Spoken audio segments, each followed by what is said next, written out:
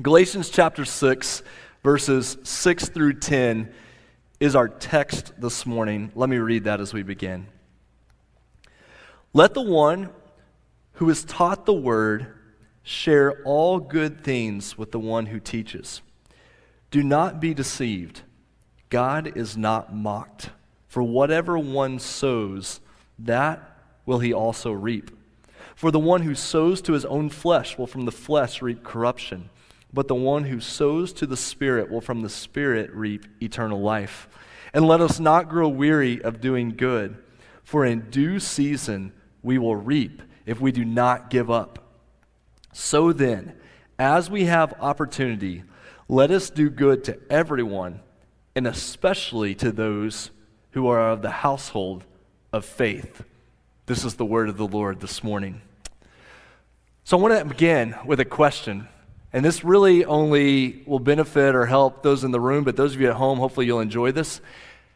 Here in the room, if you would be willing to admit it, better than you admitted listening to Christmas music, but if you would be willing to admit it, has anyone here in the last year run out of gas in their vehicle as they were going down the road? Anybody not been able to make it home because they ran out of gas in their vehicle? Any takers? Any takers?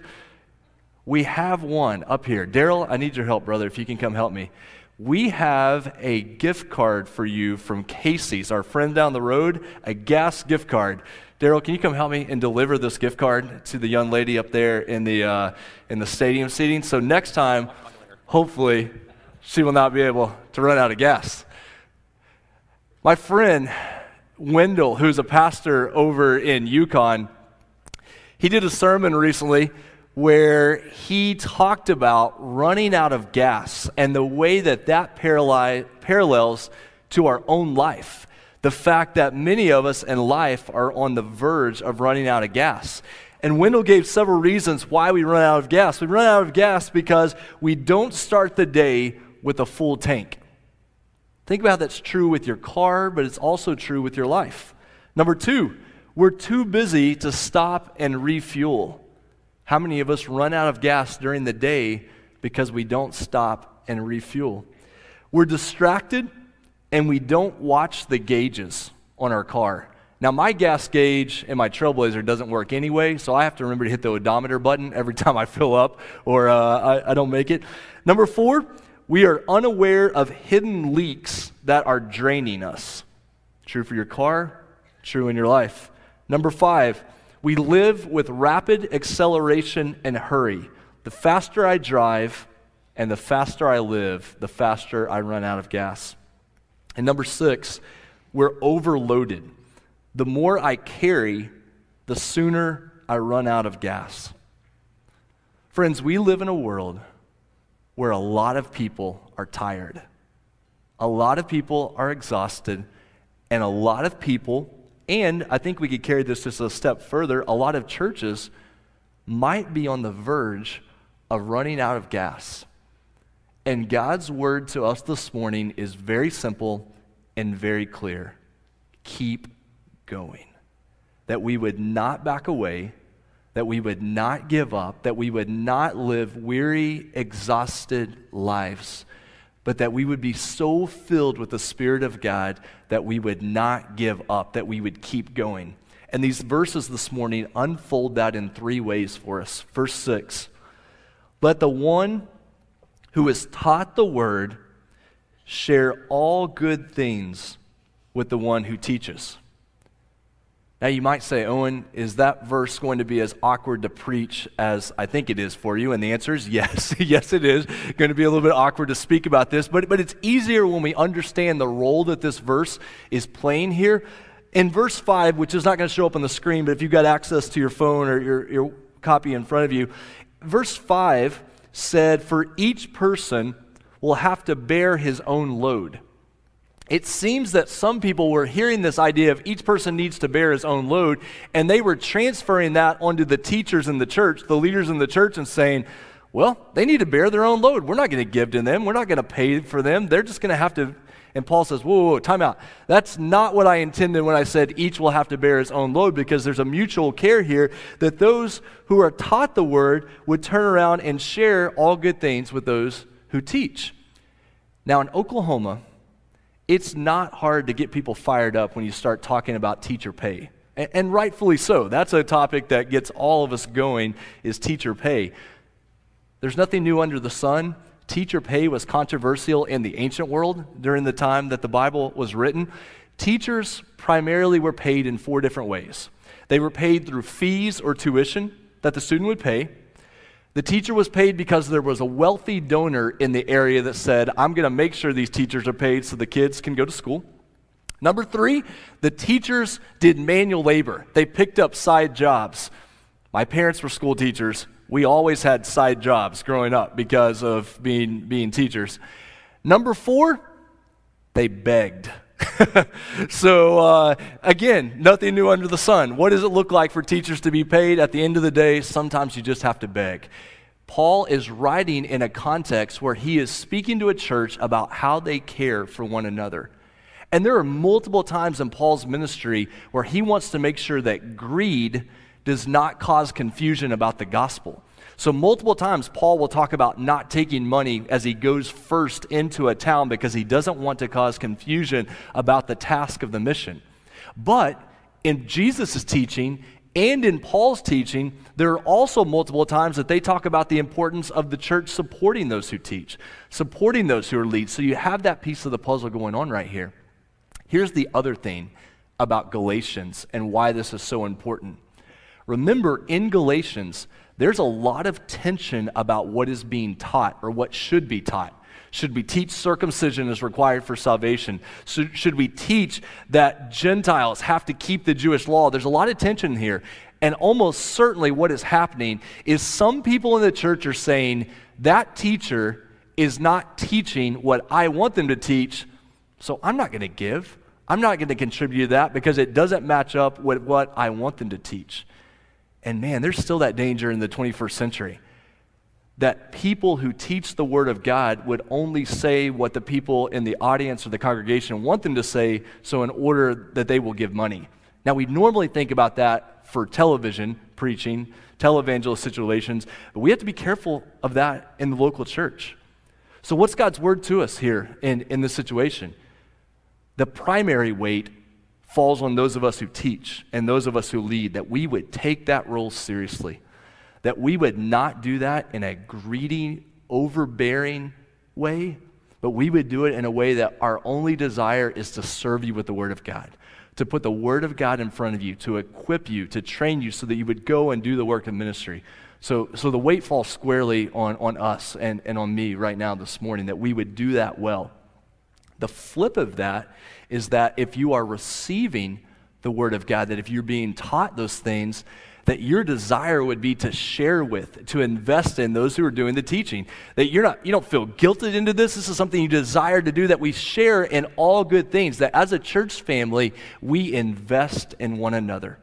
And we do it with a spirit of generosity and a spirit of humility and a spirit of gratitude.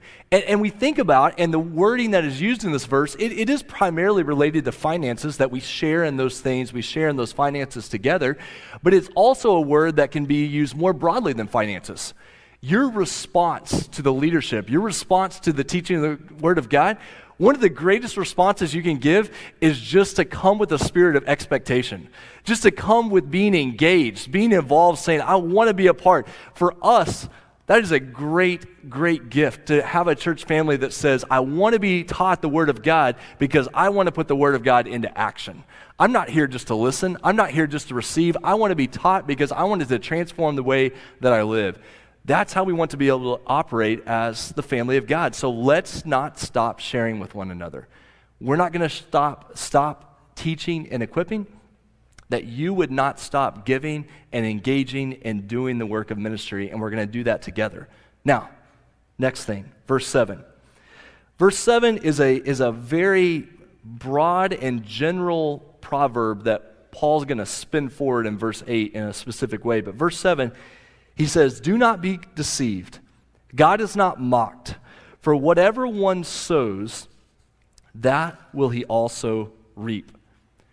This is interesting, but just about every time that Paul uses the phrase, do not be deceived in his writings, it has to do with not being deceived about eternal matters. So immediately that phrase keys us into, he's not just talking about the here and now. There's an eternal focus to this that Paul is presenting. He says, do not be deceived about this reality. God is not mocked. What does it mean to mock God? Well, very simply, it means not to take his name in vain, not to claim his identity, not to claim to be full of the Spirit, and then to live in a way that does not match that. To mock God claims to be part of his people, and yet to live in a way that has nothing to do with his ways, with his truth, with his word. We essentially, if we really wrapped it up, it would be closely tied to the idea of hypocrisy, that we would be mocking God by claiming to worship him and yet not to live for him.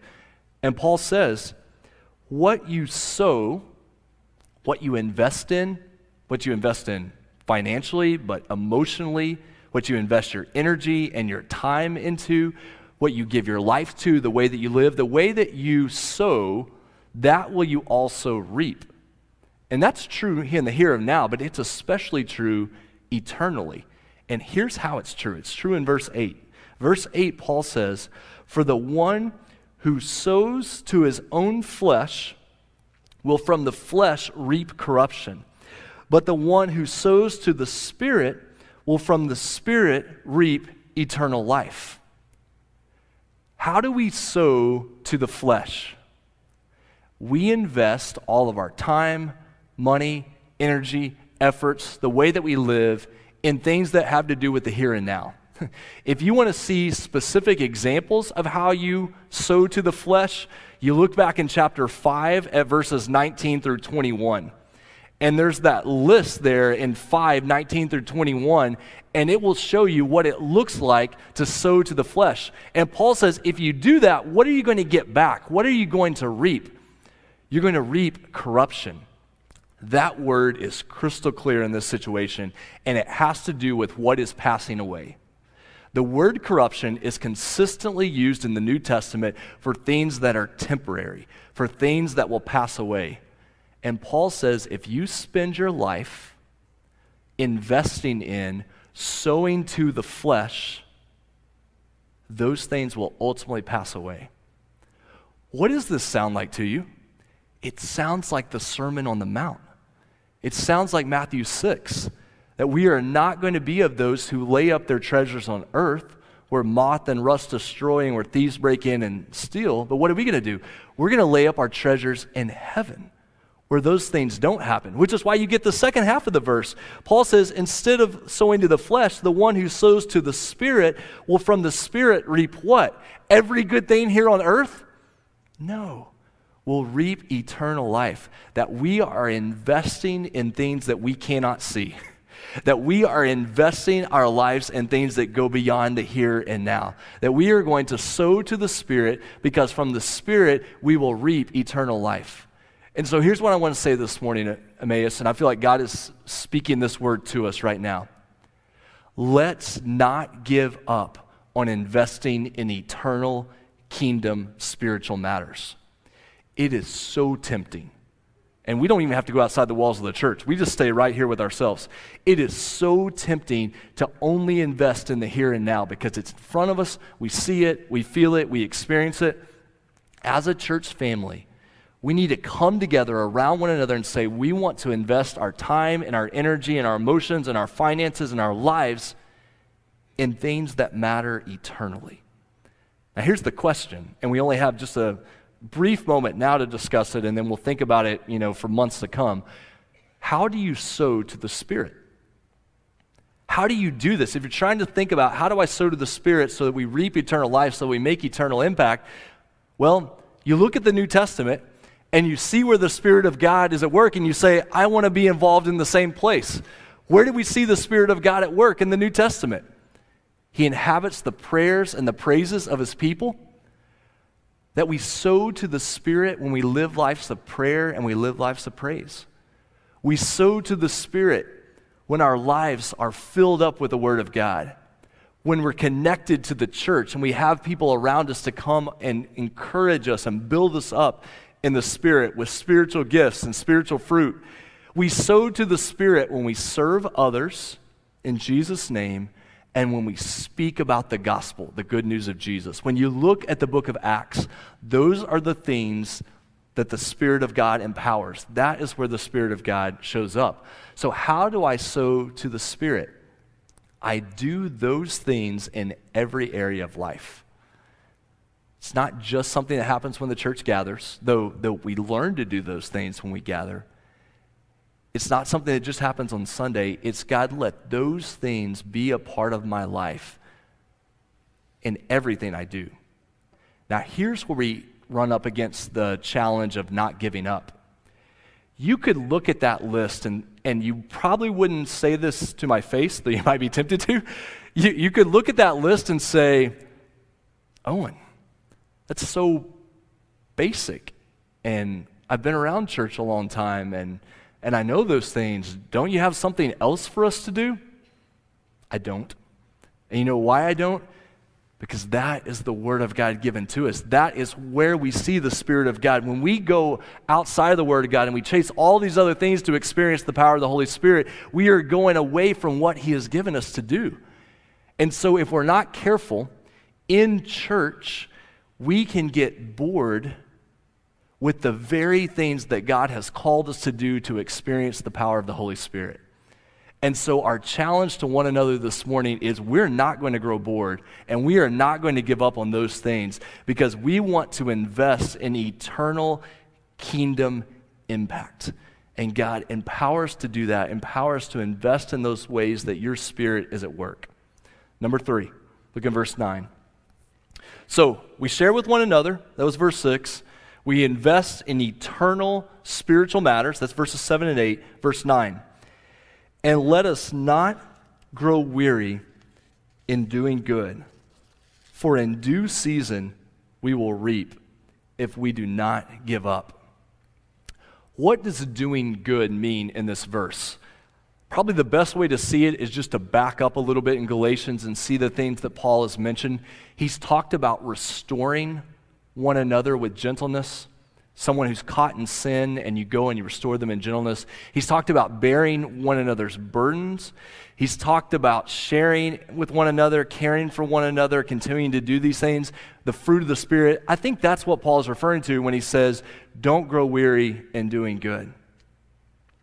I hate to even ask this question, and this one you don't have to raise your hand on, but has there been any time in 2020 that you felt weary and exhausted? Because I know I sure have. There's a difference between tiredness and weariness. Tiredness you can usually kick with a good nap, a little time away, a little rest and relaxation. Weariness feels deeper. Weariness feels a little bit heavier. You get a good night's sleep, you get some relaxation, and you don't feel a lot better. You still carry this weight. You still carry this weariness. And as I think pastorally about loving and caring for a church in 2020, can I just be straight up with you? This is the thing that terrifies me the most.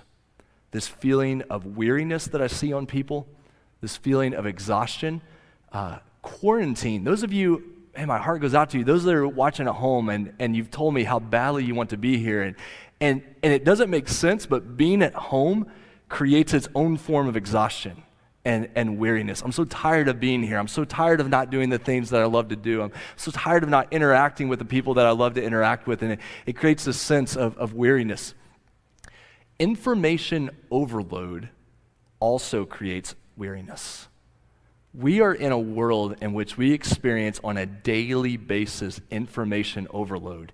And I think you can just double the weariness factor when it's political information overload. It just creates a weariness and an exhaustion in your body. Those of you who are caring for loved ones, especially caring for parents, there's a weariness and an exhaustion that you carry when you are caring for a loved one. That compassion fatigue that builds up over time, that sometimes you don't even see it coming, and then it sweeps in from the side and you just feel overwhelmed by what it is to care for someone. What do we do with this reality of weariness? Paul says, let us not grow weary of doing good. What causes us to grow weary? I think a lot of times it's because we can't see immediate results from what we're doing.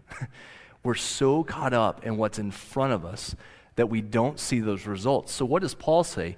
He says, for in due season we will reap if we do not give up. How can you be faithful and not grow weary in what God has called you to do? How can you be faithful in caring for your parent who is homebound or aging? How can you be faithful when you're stuck at home? Here's the thing.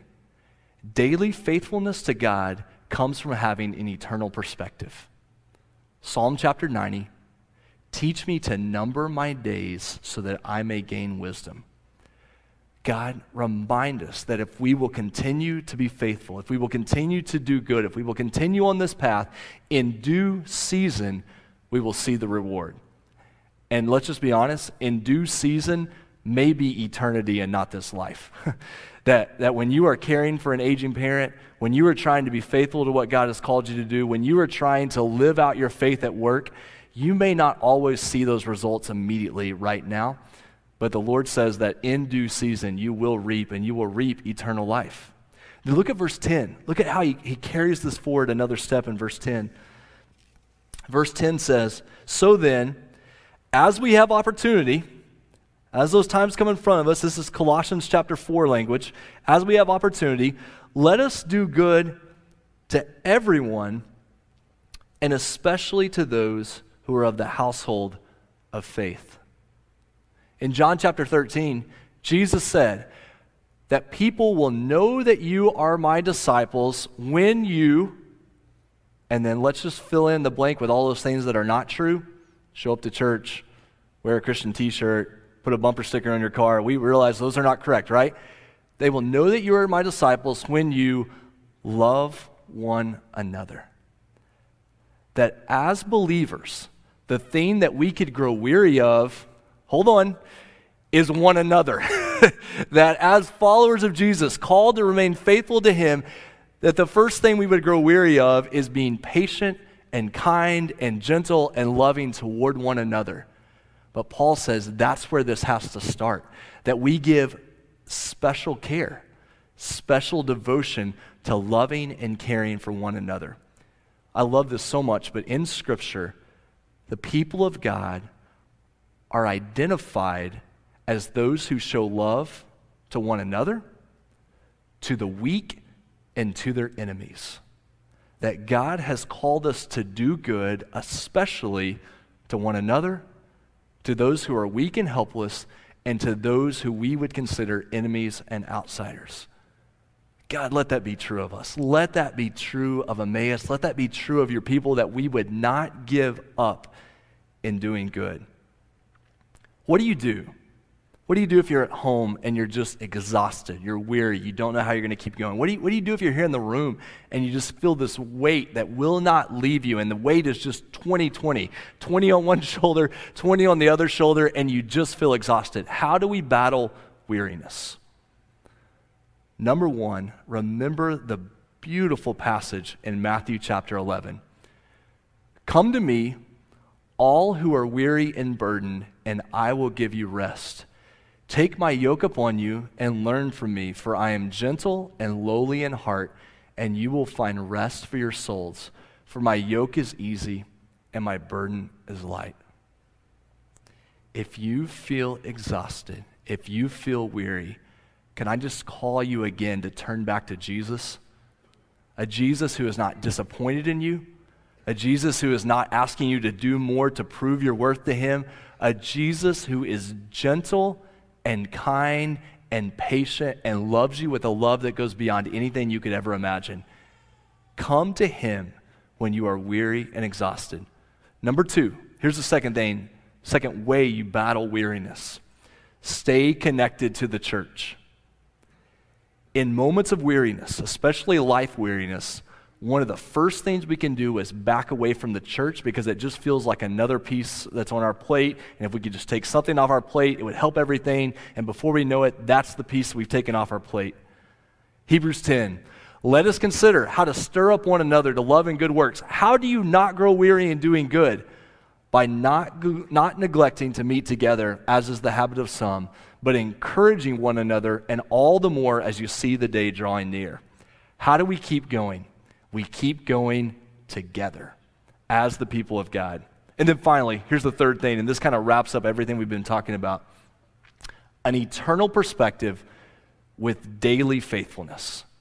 What is God calling us to today? He is calling us to come to Christ, to be devoted to one another, and to show daily faithfulness with an eternal perspective. That Christianity is a law and obedience in the same direction. We just keep going and going and going, following after our Savior who gave his life for us. Here in just a minute, I want to pray a prayer of blessing and hope over our lives. Because, friends, I am worried about this exhaustion problem. I'm probably worried because I know how deeply I feel it, and I'm partly worried because I see you, and I see what you're going through, and I know what you're facing this year, but we are not going to give up, and we are not going to back down for what God has called us to do. And I want to be able to pray over you, and I want to be able to pray over you with the hope of Isaiah chapter 40, where God says, "To whom will you compare me, says the Holy One, and who is my equal? Lift up your eyes and look to the heavens. Who created all these? He who brings out the stars one by one and calls them by name. Because of his great power and mighty love, not one of them is missing. So why do you complain, O Jacob? And why do you say, O Israel, my way is hidden from the Lord. My cause is disregarded by my God. Do you not know? Have you not heard? The Lord is the everlasting God, the creator of the heavens and the earth. He does not grow tired and weary. His understanding who can fathom?